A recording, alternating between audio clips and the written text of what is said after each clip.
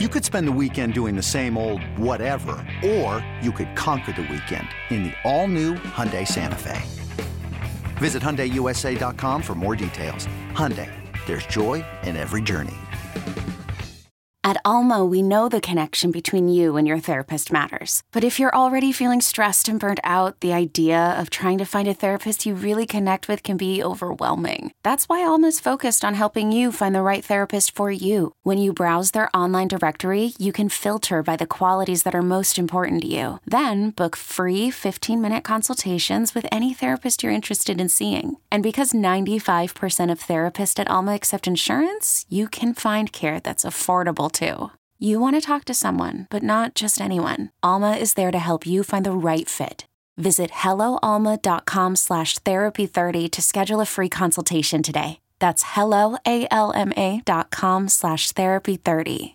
eBay Motors is here for the ride. Remember when you first saw the potential? And then through some elbow grease, fresh installs, and a whole lot of love, you transformed 100,000 miles and a body full of rust into a drive that's all your own. Look to your left. Look to your right. It's official. No one's got a ride like this. There's nothing else that sounds like, feels like, or looks like the set of wheels in your garage. With over 122 million parts, you can make sure your number one ride or die stays running smoothly. So there's no limit to how far you can take it. Brake kits, turbochargers, engines, exhaust kits, roof racks, LED headlights, bumpers, whatever your baby needs, eBay Motors has it. And with eBay Guaranteed Fit, it's guaranteed to fit your ride the first time, every time, or your money back. Plus, at these prices, well, you're burning rubber, not cash. Keep your ride or die alive at ebaymotors.com. Eligible items only. Exclusions apply. Hey, Bills Mafia. We know there's only one topic every day. All Bills, all the time. And now Matt Bove and Sal Capaccio are going really deep, talking Bills all year long, because it's always game day in Buffalo. There are just 4 games left for the Buffalo Bills in the regular season, and they got a big one this weekend as they welcome the Dallas Cowboys into town. For the last couple weeks, we did not know if this team is going to make the playoffs. We still don't know if they're going to make the playoffs, but they could really help their chances with a win on Sunday. What's up, everybody? Welcome back to another episode of It's Always Game Day in Buffalo. Matt Bove, Sal Capaccio, and right off the bat, we are getting to the Cowboys. We are joined by Brian Broaddus from Love of the Star podcast out in Dallas. Brian, thank you for joining us ahead of what, at least in Buffalo, is a pretty big game. It's a huge game for Buffalo, and it's always game day in Buffalo. I love your guys' name. Can we trade out Love of the Star? You guys can have Love of the Star. Bobby and I will take that. It's always game day in Buffalo. We like that one a lot. But yeah, it's a huge game. It's a huge game for the Cowboys as well, just because of the things that they have gone through, and it's at this point in the season, the way the schedule is played, it's Buffalo, it's Miami, it's Detroit. They've had some games where it's like the opponents haven't been up to everybody's standard. You find ways to win, but now you got to go play a game in Buffalo, and I think everybody here in Dallas realizes what's at stake with the Cowboys, and then also what's at stake for the Bills, especially this time of year. Yeah, and the Cowboys have the Bills, then they have the Dolphins right after that, so they're going to run through the top of the AFC East. But in the meantime, really, they don't fear anybody right now the way they're playing. I mean, there's an argument to be made that the Cowboys are playing the best football in the NFL. The only team that might make that argument is the 49ers on top of them. But they look like the class of the NFC specifically, maybe even the all of the NFL. What's been happening right for them? Why are they so tough to play against over the last several weeks, and what they're doing to these teams that they're going up against? Well, I'll tell you what, guys. There was time where they put a lot into this game against San Francisco. When the schedule came out, week 5, it's the 49ers, Dallas going to get revenge, playoff games, everybody's talking about it. And they went to San Francisco or Santa Clara and just got their ass handed to them, and just to put it nicely. And the offense wasn't very good. It got completely shut down. They couldn't get the ball to CeeDee Lamb. They couldn't get the ball to Brandon Cooks. Ferguson, the tight end, wasn't developing like everybody kind of thought he might. Dak was playing very cautious. He didn't want to throw interceptions. Mike McCarthy's play calling wasn't up to snuff. And it was very disappointing. And they had the bye come along. And all of a sudden, it's like Mike McCarthy makes a big deal about what he calls the cross the hall meeting. And it's when the defensive coaches look at the offense and the offensive coaches look at the defense.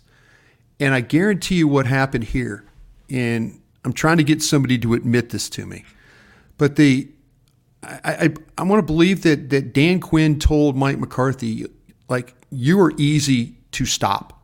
You are easy to defend. You are not helping yourself calling plays this way, because it was if you believe in metrics, and there's a lot of people out there that believe in the metrics, and you're looking at this and you're saying Dallas was near the bottom of the league in air yards. The ball just wasn't going downfield. Richardson, the quarterback in Indianapolis, him and Dak were near the bottom of the list for air yards. And it was slants, it was underneath stuff. It was just hard to watch. And they really weren't running the ball. The right tackle, was coming off the knee injury. There was no cohesiveness at all to their offensive line.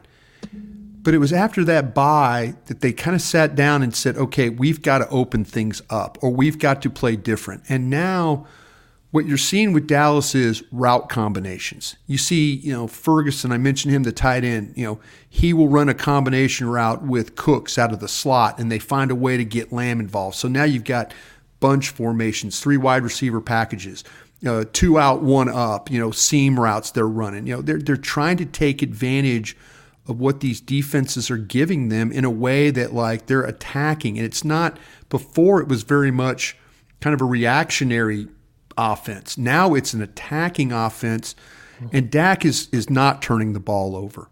And the line is played together. Tyron Smith, once again, is playing at a high level. The right tackle, Terrence Steele, has kind of gotten back into, he was awful in Philadelphia in week 9. Last week in this last game against Philadelphia, one of the better games he's played. So this line is coming together. They're finding a little traction in the running game. It's nothing spectacular, but they're finding a little bit of that. But the quarterback has just been playing at such a high level, and it's been the receivers, the skill guys getting open. And getting open because you're starting to see the Cowboys offensively, Mike McCarthy, attacking defenses. And I think that's been the biggest difference. They went from a team that just was kind of just playing in a shell to playing like, okay, we got to open this thing up if we have a chance to win these games.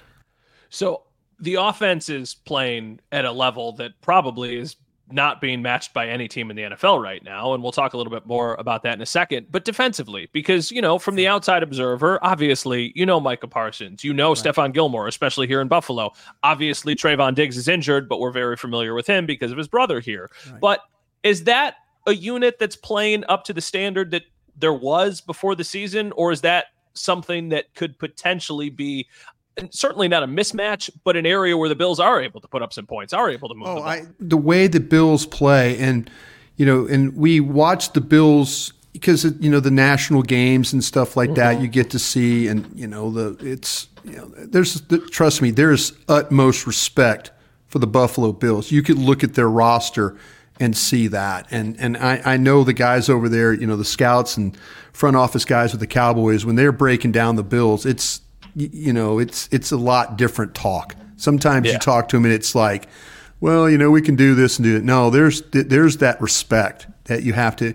And absolutely, yeah, the Cowboys, it was really clear that the Seattle Seahawks with their receivers, they had 3 outstanding receivers, and then last week, Philadelphia with their receivers, if you've got receivers that are playmakers, it gets tough for Dallas. I mean, Gilmore is now having to travel. He's having to travel to make up for, because Deron Bland, as many interceptions as Bland was getting, Seattle just basically said with DK Metcalf, you're not good enough to cover him. Yeah. And it turned into, but Dallas was fortunate to get some 4th down stops. It was a tough, tight game all game. And so, you look at Buffalo and what they present, the problems that they can present to you. And Dallas at times has had trouble dealing with running game. Dallas, when they have problems in the running game, is when they jump around blocks, or they don't fit, or the safety doesn't come down. And Dallas plays a lot of dime package because they don't have depth at linebacker. So all of a sudden, you got smaller guys playing linebacker, and now if you're a team that wants to try and bully Dallas, you could do that. The Bell and those guys and Clark and those guys play tough, but there's times where you see second level blocks and things open up. So yeah, you very well can move the ball in the Cowboys. Where Dallas hurts you though is if all of a sudden they make you one dimensional and they turn you into and Dallas scores at home especially scores a ton of points. And they put you in a pressure where you can't run the ball. You have to throw to get back in the game. Yeah. And their front, when it comes to what Dan Quinn does with his front, it's pretty impressive. And there's always going to be a fifth or sixth rusher. And when you move Parsons around, that tests the blocking schemes of the opponents. But if you play with some balance, you can give Dallas some problems defensively. So, Brian, do you expect Stephon Gilmore to travel with Stephon Diggs? I would say there's a good possibility of that, yeah. Depending on – and I'm going to get to sit down and watch Buffalo tonight. I have access to all your tape, and so I'm going to sit down and watch how you line up depending on Gilmore. With Diggs, you could tell me if he's a slot player, outside player, and stuff like where he lines up, and that's where you got to kind of figure out how all these guys line up, how the tight ends are involved. So Quinn will try and match you. He will try and match you with whoever he feels like your biggest weapon is. And, Bland is a good young player, and he's super competitive. And if you make a mistake throwing the ball and he's anywhere near it, his ball skills are good enough to make you pay for that. And Gilmore could be the same way. But where Dallas has had some problems, guys, and last week it was much better, they haven't been very good at safety. There's been some problems with the ball going down the field, and then all of a sudden, guys with not playing with their eyes, not seeing. Say you get a play action and there's a step up. Now the ball's going behind, and the routes are behind, and you're not aware. And now you're trying to turn and recover.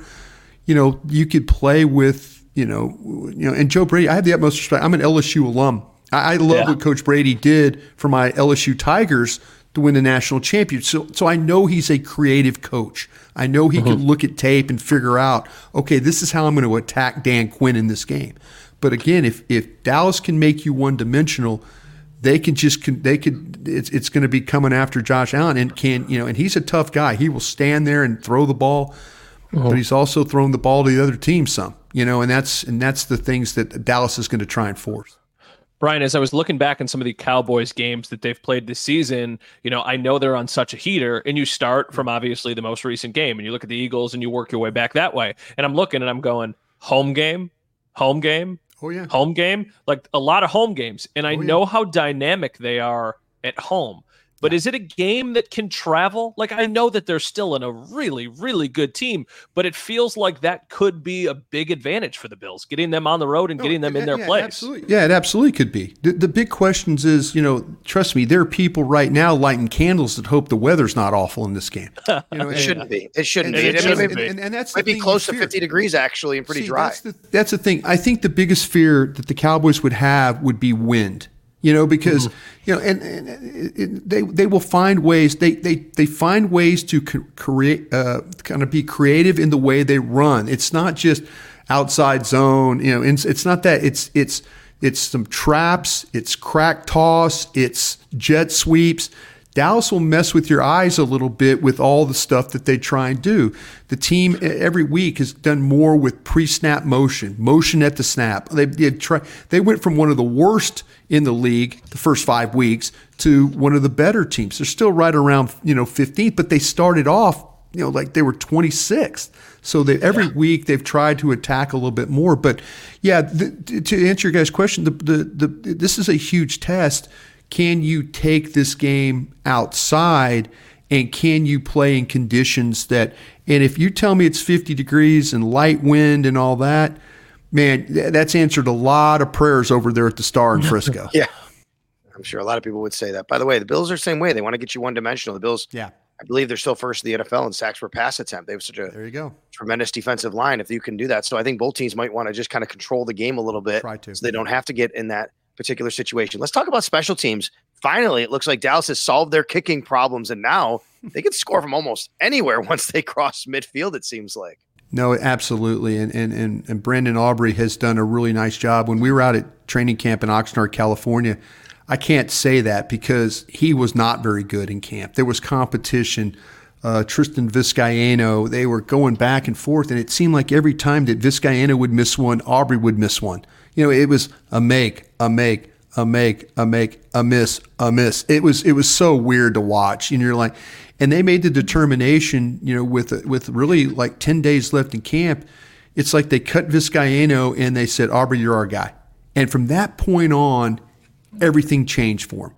Everything changed for him. And so, that's the beauty sometimes. When I worked for the Cowboys when I was a scout from 1999 to 2005, we had a coach, and it's named Steve Hoffman, and he's a assistant special teams coach in the league.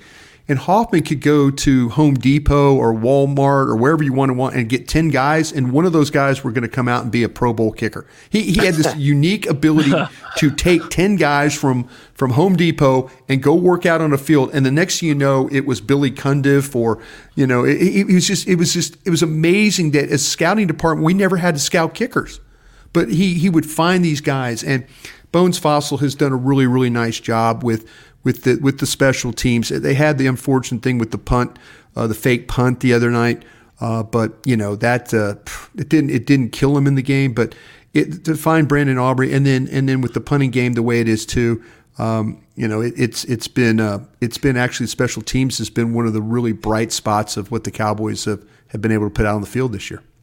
Brian, if you were talking to the Bills coaching staff and you were trying to figure out a game plan for this game, I know we've talked about balance. We've talked about trying not to make the big mistake. Of course, those are things that are often talked about. But what is the thing that the Bills need to do to have success against this team and ultimately give themselves a chance to win?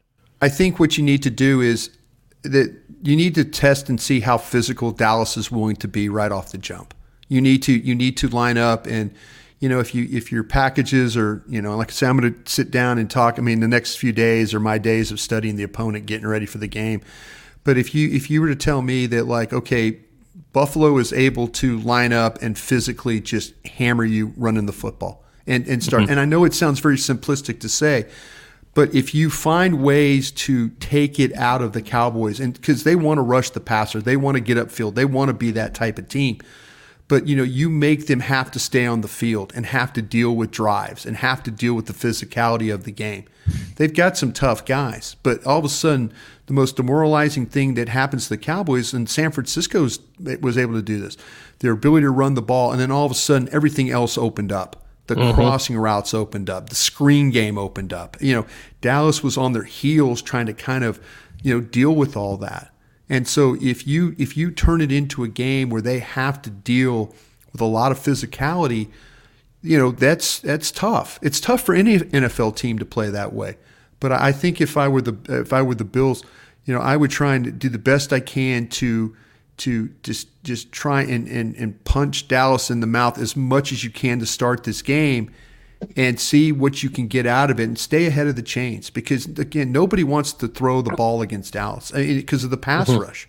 But if you could keep us ahead of the chains, keep the balance, and then you find a way to, you can't get down in the red zone and not come away with points too. That's 7's going to be key, that these field goals and stuff like that, but you got to know on the other end of the other end for Dallas is capable of scoring points. If they get things going, you can't go and give them the ball. You can't give them the short field. Dallas will drive it on you now. Dallas will take 13 plays, 14 plays, 15 plays. But along the way, they might have a penalty or two, but they find a way to get in some long yardage situations, and Dak's one of the best in the league when it comes to that, when it comes to converting third downs. So, but my thing offensively was, I think you just got to protect the football, but if you make it a really, really physical game, and see how Dallas will respond to that. Well, Brian, I'm just looking now. Sunday in Orchard Park, high of 48 during the day, low of 39 at night. So we're probably looking at low 40s, light wind, 11 miles an hour, not too bad. Yeah. But I'll be honest with you, I think the Bills prefer those conditions. I know it's Buffalo. People think snow, but Matt would probably tell you their team is better when they can kind of get on a fast track and let Josh Allen sling it. Yeah, no, I mean, that's the thing. I remember, because we do in Dallas, we have a thing with DallasCowboys.com, the draft show, and I love Josh Allen. I've seen him play so much, like in Wyoming and scouting and stuff like that, and I was super impressed. I thought it was the perfect team for him to go to. I just said, this is the right player. This guy was built. He goes from Laramie, Wyoming to Orchard Park, New York. I mean, it just seemed like the right fit. But yeah, you want to see conditions. I mean, we all the snow games. Trust me, I worked in Green Bay for 5 years and watched the snow and -9 degrees and you're trying to survive the game. Not me. I'm on the sidelines every game. I'd prefer very good conditions. Yeah, that's what I'm saying. You just don't want to.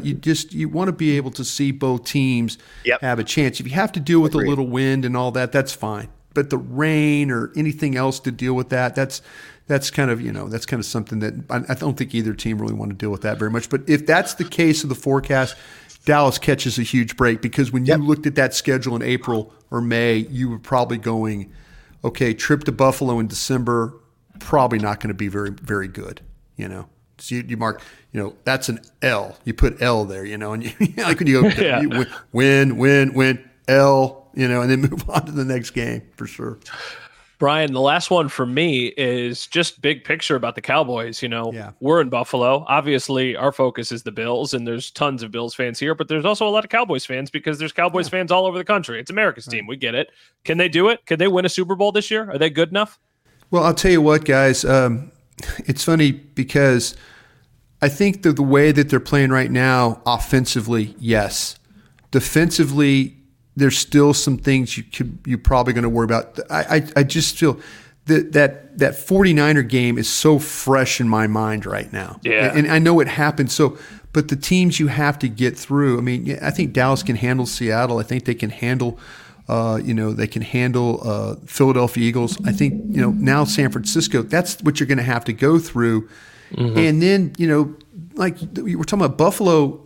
To me, Buffalo's a team I wouldn't want to play if Buffalo gets into this. If Buffalo gets into this tournament, and I'm not saying it because I'm on your podcast right now. Yeah, I'm saying it because legitimately, you look at that team and you're going, I don't want to deal with this crap. I don't want to deal with these. I don't want to deal with these players. Right. I don't want to deal with this quarterback. I don't want to deal with this receiver. I don't want to deal with the rush. I don't want to deal with all these things. So yeah, to answer your question, can they get through the Super Bowl? Yes, they can. They absolutely can. With the way the NFC looks right now, they absolutely can. We'll see on the flip side of things. Kansas City's not as good as they were. They don't have the skill guys. Cincinnati losing their quarterback, that's huge. I'm not going to sit there and bet against the Bills if they get into this thing. I'm just not. It's an experienced team, experienced coach, and it's a team that kind of, to me, can figure it all out.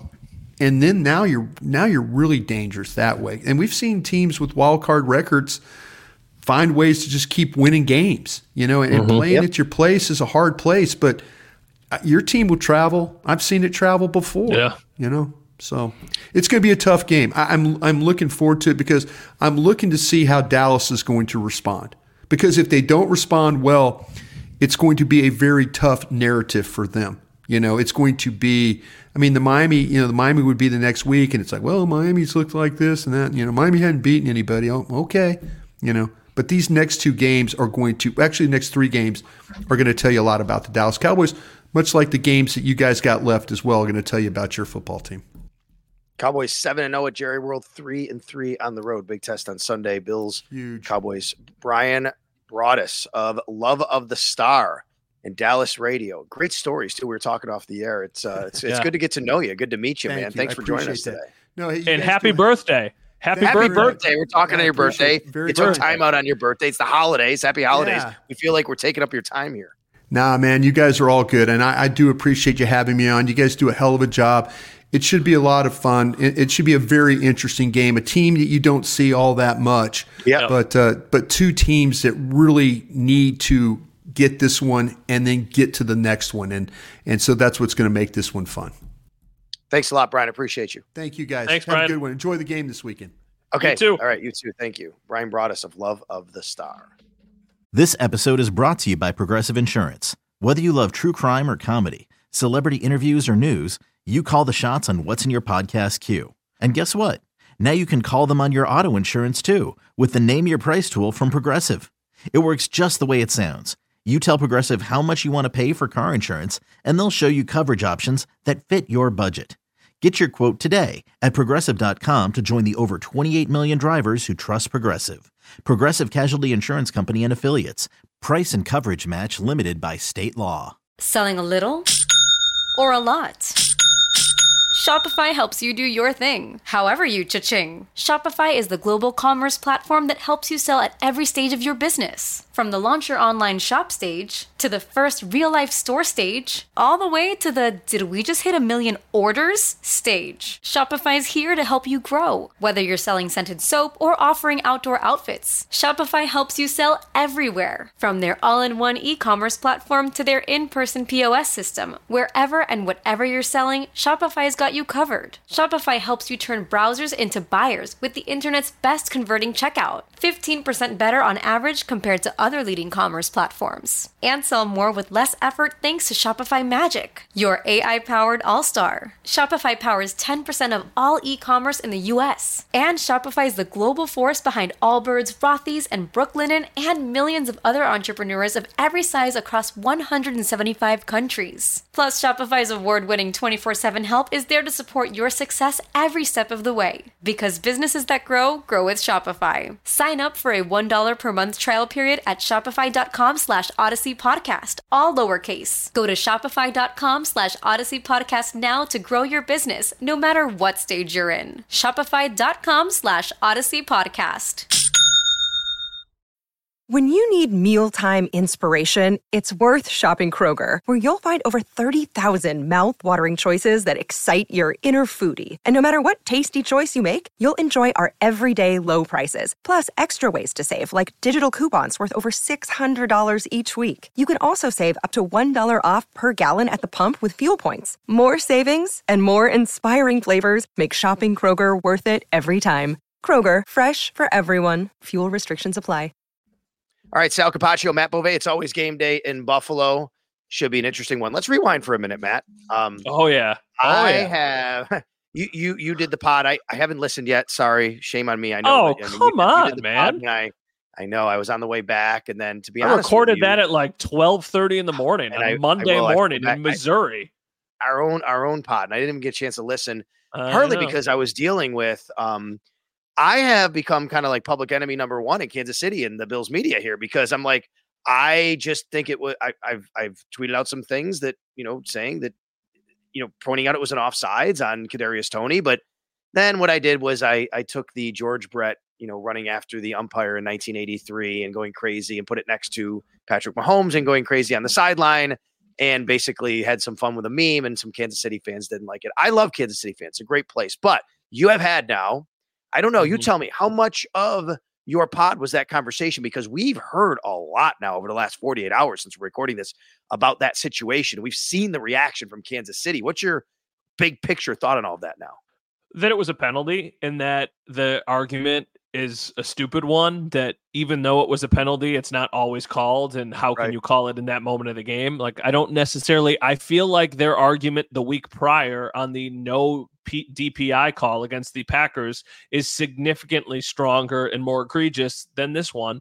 And you can say, well, look what happened in the play. Well, if you watch the replay, you see the flag thrown the second after the ball is snapped, before any of that play even happens. So when I see that, and I see the replay, and I see the zoomed in view of it, and then I start to see people breaking down all of the other times that players are lined up offsides. Well, listen, I mean, like Dan Orlovsky from ESPN did something where it's like he showed that Toney was lined up offsides like all of these different times throughout the game. But what I want to know is, what if the Bills knew? What if the Bills caught that? What if the Bills knew that and then said something to the official? He's lining up offsides, and they waited and they did it intentionally. Like, I don't know if that's actually what happened, or if they just waited until that moment to call it, or if that one was so egregious that they couldn't not call it. So I just think it's so overblown, and I think it's like typical. The officiating in the NFL stinks. It is inconsistent and it is unreliable. But let's complain about it when it actually stinks, not when they actually make the right call. Right. And if Chiefs fans want to complain about calls made at bad times in games benefiting somebody, well, did you watch the Super Bowl last year? Because you kind of benefited off of the exact same thing and won a Super Bowl because of it. So if you're going to take the one, you have to live with the other. No doubt about it. It's all well said. Their complaint isn't even that it wasn't a penalty. It's but you shouldn't have called it, which is an odd complaint if you know it was a penalty. And let me just explain to everybody here, because I think that the word warning has been used a little bit too liberally and loosely in this situation. Andy Reid came out again. Well, supposed to give a warning. No. The word warning is a little too much. But what does happen, though, it is a communication between the officials and the teams and the players. And that happens in everything. I mean, there's communication even about holding, Matt, which is, as you know, you might say to a left tackle, hey, you're getting close there. There might be a communication throughout the game. Hey, buddy, hands, got to watch your hands. I'm going to have to throw that. That can happen during the game. Might not happen, but that's a communication between the officials. They might say to the left tackle, hey, you need to slide up. You've been lined up a little bit too deep. Things like that. They don't have to, but in this situation, here's what everybody's upset about. I played wide receiver. I coach football. I will tell you, you are taught at a very young age at wide receiver, because you're further away from the ball, that when you get out there to line up, because sometimes there's a crowd on the field, you're a lot farther away from the ball. It's not as easy as people think. You just should know exactly where the neutral zone is. Yes, you do, but your foot can be a little bit here or there. So what you do is when you get out there, you look over to the official who's on the side and you say, I'm on. You hold up your hand. Am I good? You're not really doing it, Matt, to tell him to see if you're lined up offside. You're doing it to make sure you're not lined up in the backfield, because the official is looking for too many men on the line of scrimmage, or not enough men on the line of scrimmage, I should say. So, and if you're in the backfield, he might say, scoot up, because he's trying to help you not have any illegal formation penalty. He doesn't have to. But sometimes he might tell you, yeah, you're too far over the line. But it's that egregious. He doesn't have to help you. There's no rule that says he has to. There's no warning that has to be given. And when we watched the video of Kadarius Toney, what did he do? He broke the huddle. He looked, and Matt, what he did was he waved and he turned around. That's it. He waved and he turned around. He didn't actually get a confirmation at all from the official. He didn't have any sort of, as my headphones fell, sorry. He didn't have any, the official didn't look at him. He just looked at him, turned around. He went a step over. That's a penalty. There was no warning that had to be given. There is a communication, but it doesn't matter. Even if you have that communication, there's no requirement for that communication. I mean, he also looked at the ref all the way on the other side of the field, who conceivably wouldn't have been able to see him because he was lined up so far up basically in front of the center. Yes. And if he would have turned the other way and checked there, and that's the guy who threw the flag. So the communication happened with somebody who didn't even probably see him. And also, you communicate to avoid getting the penalty, not even from lining up wrong, but just like when you say, hey, am I good? They're not going to call a penalty on you if they don't say anything. So unless you have that communicate, you know what I mean? Like if you go, hey, I'm good, and they clearly see you and they don't say anything, they're not throwing the penalty there. But if they don't even see you trying to do that, which is what I'm assuming the guy who is closer to him, what happened, they're going to throw the flag. So if you want to be mad at somebody, you should be mad at your wide receiver for making, even though it's not a big mistake, a costly mistake. And I was more upset at, first of all, I was upset as a fan, excuse me, a fan of Andy Reid, the guy who I think is one of the greatest of all time. What he does, I really respect him as a coach. For him to kind of take the lead on complaining about it after the game was a bad look and embarrassing for the organization. And then Patrick Mahomes just doubled down. And Patrick, I know he's upset. I get it. He's emotional. Bills fans would be. Players might be. But for Patrick Mahomes to meet Josh Allen at midfield and to complain about the call instead of telling Josh, hey, great game, stay healthy, and letting that go just in that moment, I thought that was pretty Bush League. Now, I will credit Patrick Mahomes for apologizing on the radio on 610 in Kansas City, and I think that was great, and I think that he was heated, but that rubbed me very wrong. Look what happened after 13 seconds. Did Josh Allen say to Patrick Mahomes, I can't believe I didn't get the ball. It's overtime. We should change the rules. He didn't do that. He was gracious. He tapped him, said, stay healthy. Good luck. Whatever that conversation was, he went off. That's what bothered me about it. I get it. He apologized since then, but all of that should not have had to happen. I will say the fact that he apologized and he literally did it the next day for me goes a long way, because I'm sure at that moment he was very, very heated. He was very frustrated. And I almost don't even think he was frustrated on the actual penalty. I think he's frustrated on this team not being as good as they thought they were going to be, because they basically won the Super Bowl with these same players last year. And now they have taken a massive step back. Now, given their schedule, they have 4 games left this season, just like the Bills. They're playing against 4 backup quarterbacks. They could still find themselves the 1 seed in the entire AFC, but I think they're like 1 game away from feeling really confident about that. It's almost like the inverse of the Bills. If the Bills had 1 more win, you would feel really confident that they were going to go to the playoffs. Right now, I think most people feel like, okay, there's a chance. I think it's the same conversation in Kansas City, but instead about making the playoffs, it's about being the 1 seed. I think most people are probably like, okay, there's a chance, but it doesn't look great. And if they had 1 more win, it would be like, oh no, there's a really, really good chance. And we know Patrick Mahomes is not going to have to go on the road to play a playoff game, which he still has not done. So I think it was kind of a culmination of like frustration on the call, frustration that their team just is not that good anymore offensively. They were averaging 19 points in their last 5 games. They scored even less than that against a Bills defense that was super banged up. So I just don't think they're that legit. If you took right now the Bills and Chiefs and put them on a neutral field, I think the Bills win by 10 points. I think they did everything they could to keep that game close. Like, I think the Bills should have won by like they've done all year, by the way. It's right. Exactly. I mean, like that's that's been a theme of this year. The other thing that came out of this game from the Bills side, and it's a shame too, because in here, I'll tell you the story. I was after the game, we're all in the post-game press conference. I walk out, Jeff Darlington was there from ESPN. And I said to Jeff, man, great game, huh? I had no idea about Mahomes and Andy Reid at the time. And Jeff Darlington looked at me and he said, yeah, it's a great game, but the story's going to be the Patrick Mahomes and his reaction. I said, what are you talking about, Jeff? And he said, it's going to be the headline, the way that they acted, which he's right. And that's a shame. The point I'm making is we should be talking about this big Bills win, but instead we're talking about it from the Kansas City side and their reaction, unfortunately. Now, maybe that helps the Bills, that not all the focus is on them going forward. But from the Bills side, Matt, we also got a lot of support for Sean McDermott after this game, after what happened last week. Every player that I had a microphone in front of in some capacity said, we have Sean's back. He has ours. In some way, that was said by every single person I talked to. I think it was very clear after the game, first off, hearing from the players, but more importantly, hearing from Sean, just how much this one meant.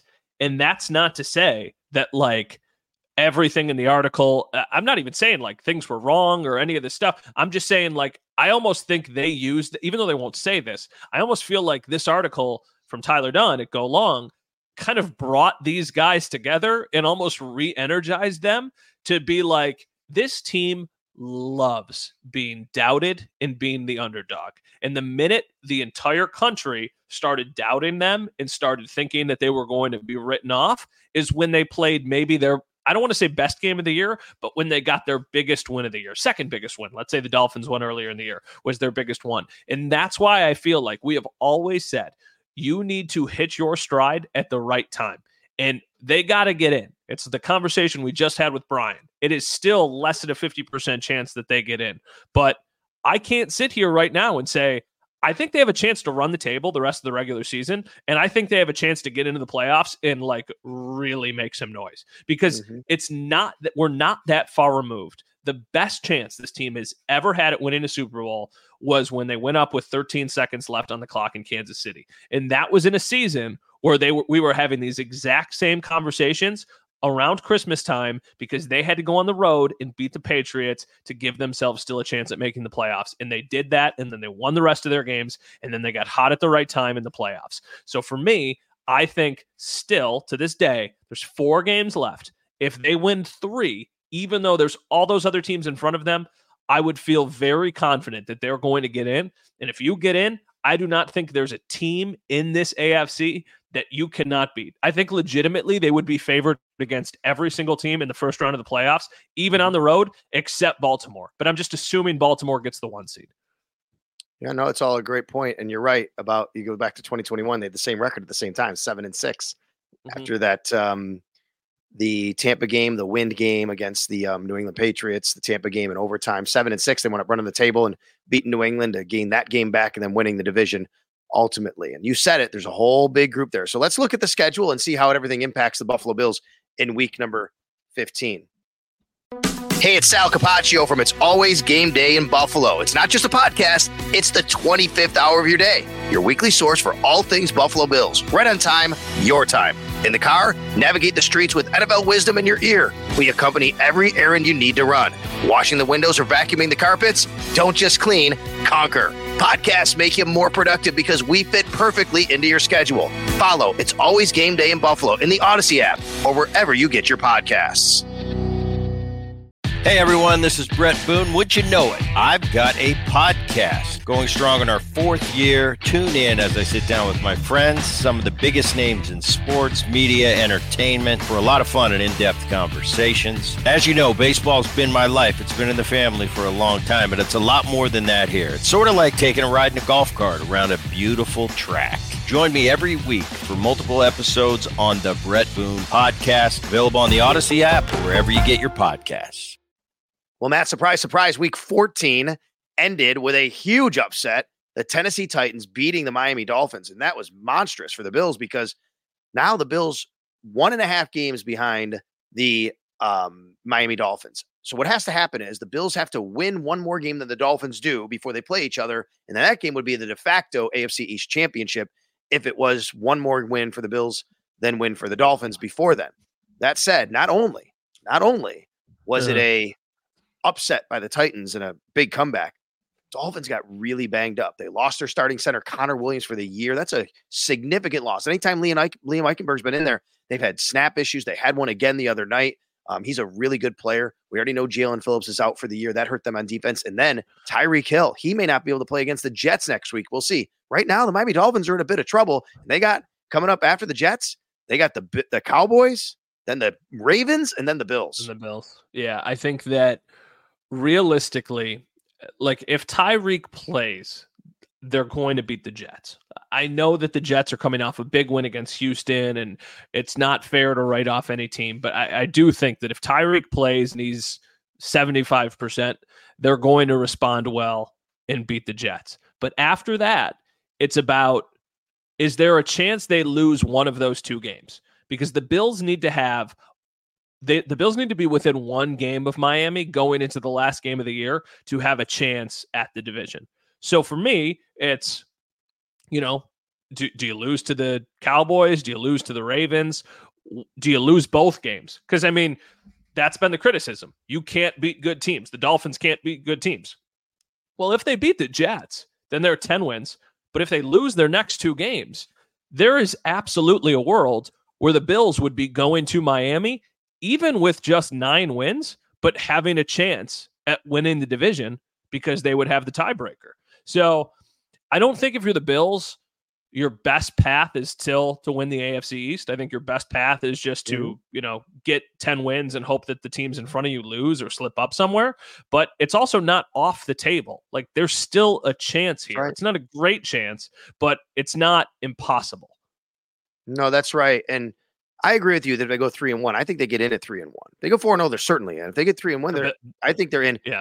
Especially if they won loss against the Cowboys. You don't want to see that at home against Dallas. I get it, but that would enhance their chances because the other 3 games are AFC, and right now they're behind the because of the tiebreakers. But all these teams are 7-6. Only one team in the playoff race not winning division is above that. That's 8-5 Cleveland. Everybody else is 7-6. So let's run through this. Obviously, Saturday, you'd love for the Vikings to beat the Bengals because it's an NFC team.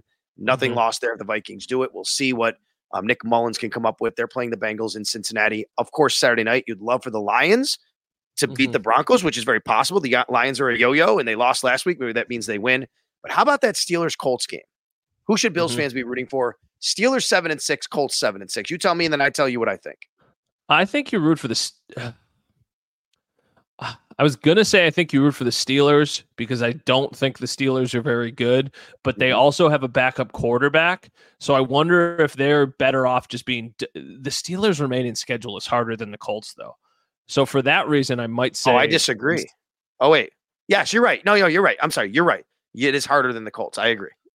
So I would say maybe you root for the Steelers there because I just agree. don't think they're that good. Because I think that they'll have another loss along the way anyway, right? So you might as well give the Colts a loss now because I think even if the Steelers win, I think they're not going to win out because the Steelers, look at their remaining schedule.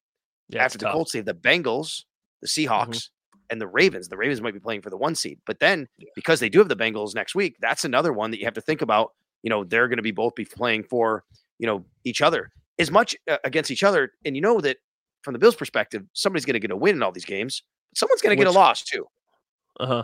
Yeah, so I agree with you. I think the Colts schedule is not that hard. It's Falcons, Raiders, Texans. I will tell you, Falcons are playing for a division. Texans are still right there. Raiders can bite you. We've seen that happen.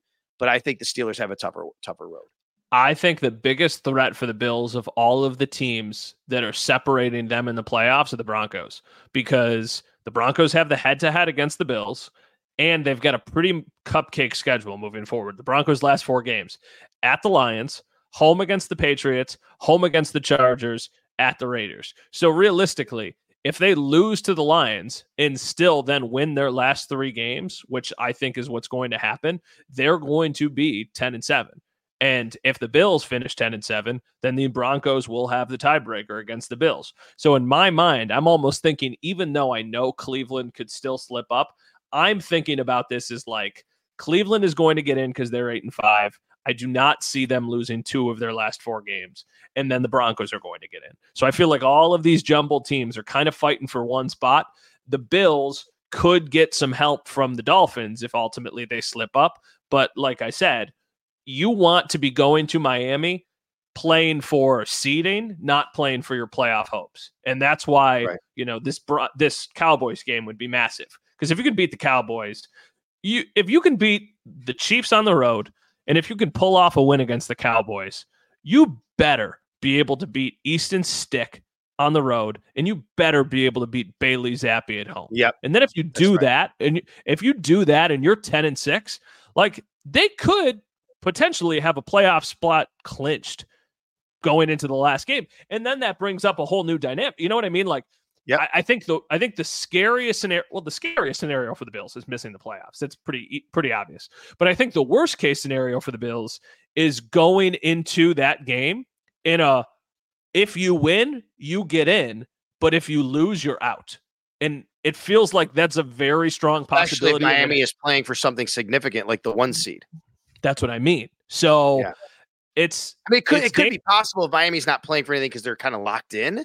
And then it might make it easier, but you're right. I mean, if Miami's playing for something and you have to win, that becomes a much different deal. Yeah, but it does. It does. It's the one thing about the Chiefs game that was so important for the Bills is that no matter what, I think it kind of gives you a chance going into late December. Even if you lose to the Cowboys, you have to beat the Chargers and the Patriots. You absolutely have to. Because if you don't beat those teams, you do not deserve to be in the playoffs. But if they go loss, win, then at that point, they're 9-7. And then, it might be one of those cases where it's like, if the Bills win, they get in. If they win, there's also a chance that they could win the division. If they lose, but team X loses, they get in. Team Y loses, they get in. So it's just like giving yourself options as opposed to just having one thing have to happen. The one team we didn't talk about much is Cleveland. They host Chicago, and as much as Chicago is looking better, they won 3 out of 4. I can't see the Bears going to Cleveland and beating them with the Cleveland defense the way it stands. But look, you never know. I don't know. Okay, good. I like it. I like the way you're thinking. You never know. I like Chicago right now. Okay, I think they're a team that could surprise some people. Now, and they got nothing to lose, and even if they do actually lose games, they're not. Or win games, they're not hurting the draft status. So, there's not like they're in valuation mode because they're like, we got Carolina's pick anyway. Yeah, I think the one for Cleveland that's interesting is the Houston game because is CJ Stroud playing? Is he not playing? Right. If he's playing, then that's a game that they could absolutely lose. If he's not playing, then they're probably going to smush him. And then at that point, I guess it depends on what you think, but they play the Jets on December 28th. Is there a chance Aaron Rodgers plays? I don't think there's any chance he plays. But, the dynamic of that game changes if all of a sudden he's out on the field. No doubt. Yeah, you're right about. I mean, look, but don't discount Tennessee. Look what they did against Miami. I mean, this is the NFL, right? I think every week we're reminded in one way or the other, that the NFL is there's such a razor thin margin. Real quickly, in the NFC, how about the fact that the New York Giants are kind of back in this thing, right? I mean, is that amazing? It's ridiculous. I mean, because if you look at, there's such a difference between the AFC and NFC. In the AFC, the 11th seed, the Bills, is 7-6. In the NFC, a playoff team is 6-7. Two of them, two teams. One's leading a division, Tampa, and the other's Green Bay. Two teams under 500 are in playoff spots. Whereas in the AFC, you can't get a sniff if you're in the top, if you're in the 11th seed even. Well, that's the thing that I like about the Bears is like, for as bad as the Bears are, they're still alive. They're still alive. They're knocked out of division title contention. But besides that, like, they haven't been eliminated from playoff contention. So at that point, it's like, hey, maybe they string together some wins. Maybe they start to look a little bit better. Justin Fields is trusting DJ Moore. They're throwing it all over the place. Who knows? Maybe they get hot. The Bills it wasn't a perfect weekend because the Browns won and the Ravens won in overtime, but a lot went right for the Bills. Obviously, the biggest being the fact that they won their game, but I don't think any of us thought Houston would lose to the Jets. I don't think any of us thought Miami would lose to the Titans. I don't think any of us thought the week would start with the Steelers losing to the Patriots. So they got some help. They really could benefit for another week of those things. But at the end of the day, the biggest, most important thing is just go beat the Cowboys. I mean, if this team beats the Cowboys, their chances of making the playoffs, I know mathematically would still only be like 50, 60%, but I would feel like around here, people would start to feel really, really good about their chances. I don't love the fact that they play at 4:25 with all this, though. I'd rather just play at 1 o'clock during these games. The fact that you have these other 1 o'clock, like Saturday, Saturday of 3 games that impact the Bills all before the Bills play, right? It's like, I don't really love that. I know it's in one sense like, okay, at least you know where you stand. You got Vikings, Bengals, you got Steelers, Colts, you got Broncos, Lions all on Saturday. By the way, I got Christmas parties on Saturday to go to. I got friends coming up for the game. I don't know how much football I'm going to be able to watch.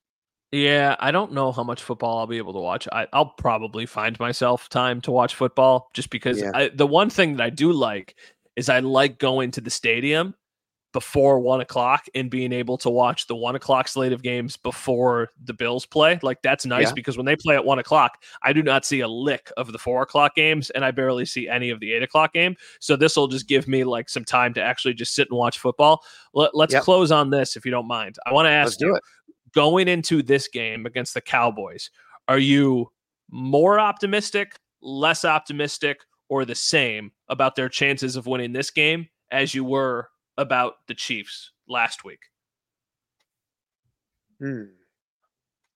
About the same. I thought they were a really good shot to beat the Chiefs, but so they had, I thought it was going to be a tough game and said, you got to have things go your way. You can't be turning the ball over. I feel the same about this game. There's a tough opponent. There's really tough. What I like about this game, I feel the same way I did when they played the Eagles. The Eagles came off. The Eagles had a tough stretch. They're playing it. It's good getting them off the huge win. Yes. And you pointed it out. Home. This is their first road game in quite a while. It's I know. Up to Buffalo. I think that's a tougher spot. And they're coming off that big win. And then after that, what do the Cowboys have a big one after this, I think.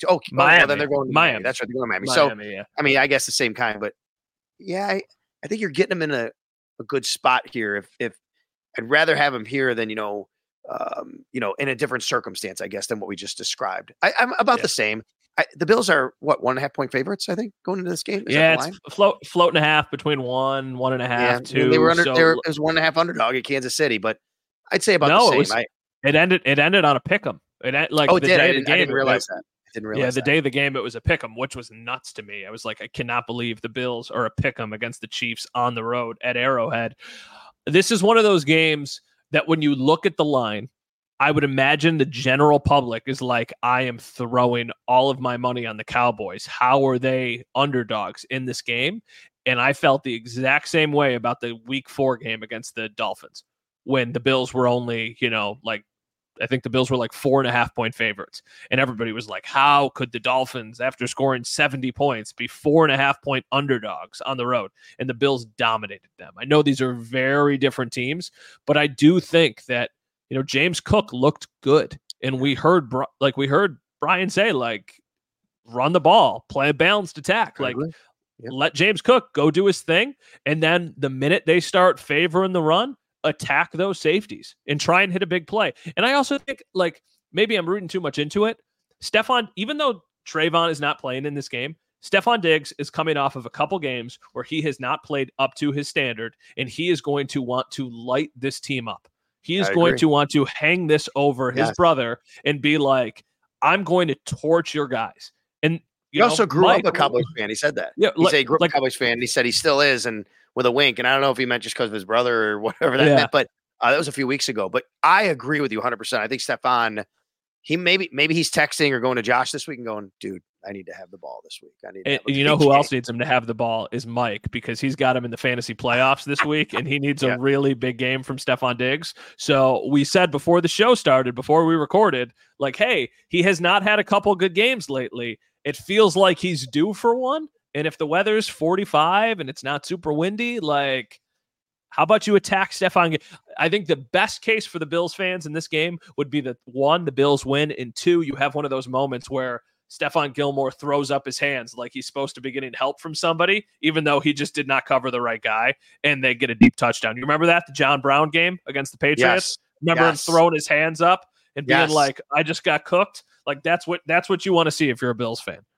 All right, well, we got a big one on tap this week. Everyone's going to be big going on from here on out. So we got a lot of football still to be played, but at the same time is running short. For Matt Bove, WKBW TV Channel 7 in Buffalo, sports director, I'm Sal Capaccio, WGR Sports Radio 550. Mike Rabier is our producer, doing a great job as usual. And we want to thank Brian Broaddus. Did a great job. Love of the Star podcast. So go find that as well. Yeah, Matt, I'll see you down at the Bills Stadium this week. Should be a fun one. Absolutely. See you soon.